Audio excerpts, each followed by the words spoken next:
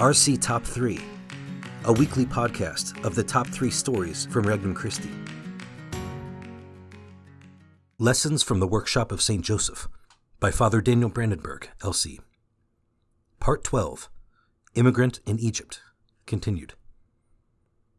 The experiences of the Holy Family in Egypt, shrouded as they are in mystery, private revelations, and pious legends, provide 3 important lessons for families to this day. 1. The role of insecurity to achieve deeper love. 2. The building of new life. And 3. The treatment of outsiders. Let's unpack each in its turn. Insecurity and bonding. The Holy Family is thrown into a precarious situation in Egypt. Not only are they fleeing a murderous tyrant, but Joseph and Mary still hardly know each other. Remember that they are newly married, just a few months earlier, and now they are separated from family, friends, and social networks that would normally provide outlets and support for newlyweds to forge deeper bonds. As refugees seeking asylum in a foreign country, they spend extensive time together, and no doubt they were weeks and months of growing attachment. Despite the insecurity of their surroundings and prospects, they are finding progressively greater security in one another and in their mutual love for God. They learn each other's favorite foods, what makes the other laugh or smile, and their love languages. As they bond, the surrounding hostility heightens, and they face the challenges as a united front. Psychologists notice a strange paradox. Stress and pain can make people bond more tightly together. Author Stephen Ambrose noted this in his now classic book, Band of Brothers, about American paratroopers in frontline action during World War II. Others have found the same dynamic in settings of all sorts. Difficulties can cement the deepest bonds. On the flip side, we all know that stress can also ruin relationships and erect walls between persons. What differentiates the positive bonding from breakdowns? How did the Holy Family come together during their tumultuous time in Egypt, rather than fall apart? 2 hints to the answer can be found in human experience. During times of famine, war, invasion, disease, plague, or natural disaster, individualism and selfishness lead to isolation and death. Only by banding together do groups survive adversity. Every civilization retains aphorisms that capture how it takes a village to raise a child, or how, if you want to go fast, go alone. If you want to go far, go together. Or, united we stand, divided we fall. The saying, "It's all I in team," simply doesn't exist, because we rise or fall together, and no individual can take on the world alone. I've been fascinated by the TV series Alone, where 10 survival expert contestants are left in the wild to see who survives the longest before tapping out. Even these specialists rarely last more than a month, primarily due to the psychological pressures of being alone. There is a reason why solitary confinement is a severe punishment.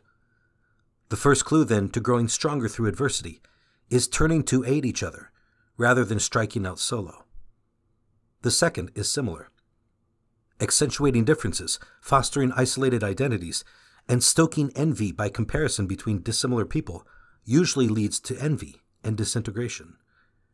This is true whether the highlighted differences are ethnic origin, sex, religion, wealth, educational attainment, or some other distinguishing trait.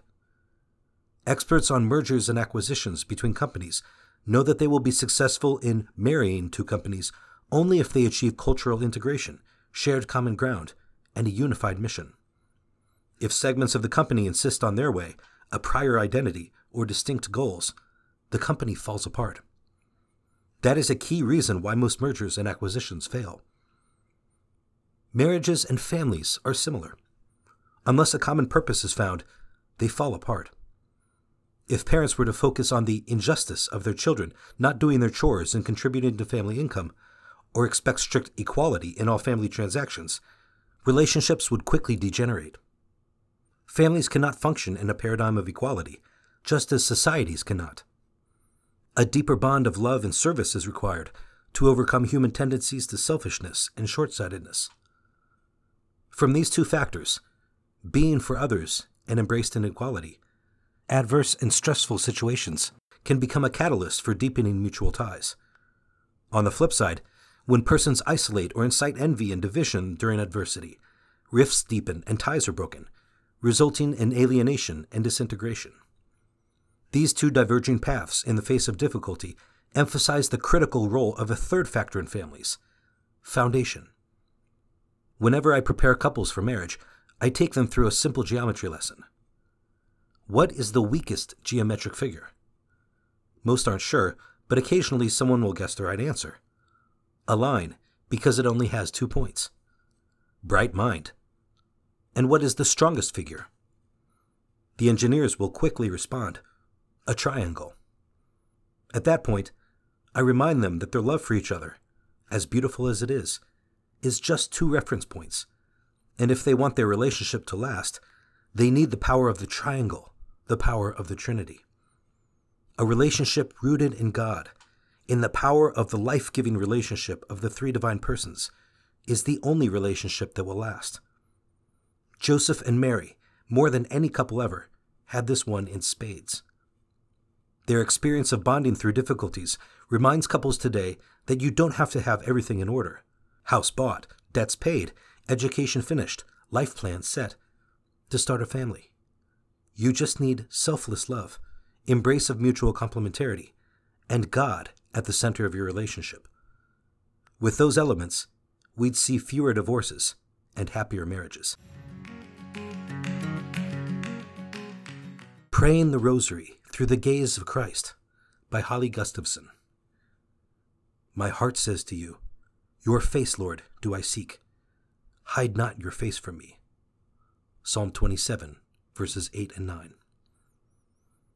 This was a passage that spoke to me out of the dryness I was experiencing at one spiritual exercises years ago. I had been struggling all weekend to connect with Christ, to no avail. Nothing seemed to be working, and as the end of the retreat drew nearer and nearer, I felt like I had wasted my time, not received any lights, and not succeeded in making the most of this silent retreat experience that only comes around for me once a year. On hearing this line from the Psalms in the darkness of the chapel in the middle of the night, I closed my eyes and raised my face to God, allowing His gaze to simply fall on me. I left the retreat the next day with no resolutions, no answers to the questions I was discerning, nothing tangible to show for my weekend away, other than the utter transformation of having experienced the gaze of Christ, of having allowed myself to be truly seen. This must be what St. John Vianney was referring to when he told this story. When I first came to Ars, there was a man who never passed the church without going in. In the morning on his way to work, and in the evening on his way home, he left his spade and pickaxe in the porch, and he spent a long time in adoration before the Blessed Sacrament. Oh, how I loved to see that. I asked him once what he said to our Lord during the long visits he made to him. Do you know what he told me? Monsieur le curé, I say nothing to him. I look at him, and he looks at me. Since that middle-of-the-night moment in the chapel when Christ invited me to gaze at him, and to receive his loving gaze in return, I've tried to return to that simple yet powerful form of meditation described by the humble, holy man in St. John Vianney's account. I look at him, and he looks at me. A way to do this in a very concrete way is by praying the Rosary through the gaze of Christ. As I pray each decade, I contemplate Christ in each mystery, and imagine myself receiving his, or his dear mother's, loving gaze. This is sweet and lovely when I get to look into the eyes of the newborn Christ child, swaddled in his mother's arms, but not quite so fun when I have to gaze into his eyes as he is scourged, or as he dies. But it's always a powerful way to experience the mysteries of the Rosary, particularly when I am seeking connection with Christ and longing to be seen. Pope Francis names Legionary of Christ as President of the Government of Vatican City State. On September 7th, 2021, the press office of the Holy See announced the appointment of Monsignor Fernando Verges Alzaga, LC, as President of the Pontifical Commission of the Vatican City State and President of the Government of Vatican City State. Monsignor Fernando Verges has already been serving as Secretary General of the Government since August of 2013. On November 15th of the same year, Pope Francis ordained him a bishop in St. Peter's Basilica. Born in Salamanca, Spain, on March 1st, 1945, Monsignor Verges was ordained a priest of the Legionaries of Christ on November 26, 1969. He began his service to the Holy See on August 1, 1972, in what was then the Congregation for Religious and Secular Institutes, where he was later the personal secretary of the prefect, Cardinal Eduardo Pironio. In 1984, Pope St. John Paul II named Cardinal Pironio as prefect of the Pontifical Council for the Laity, and Father Fernando Verges continued working in the service of the cardinal in that dicastery. In June of 2004, he was appointed as the head of the Holy See's Department of the Internet, a role that he fulfilled until 2008, when he was named head of the Directorate of Telecommunications and Information Systems of the Vatican City State. On August 30th, 2013, Pope Francis named him Secretary General of the Governorate, and on September 8th, 2021, he received the assignment of President. Monsignor Fernando Verges has served the Holy See for nearly 50 years through 5 pontificates. He accepted this new appointment by making his own the words he spoke in his first Mass as bishop on November 16, 2013. "It comforts me to know that it is God who calls, God who sends. His love is at the beginning of all things."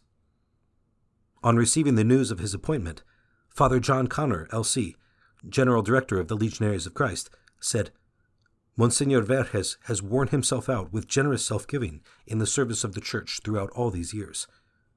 Accepting this new responsibility is another example of his availability, which fills us with joy." For more resources, visit www.regnumchristi.org or download the Regnum Christi English app today.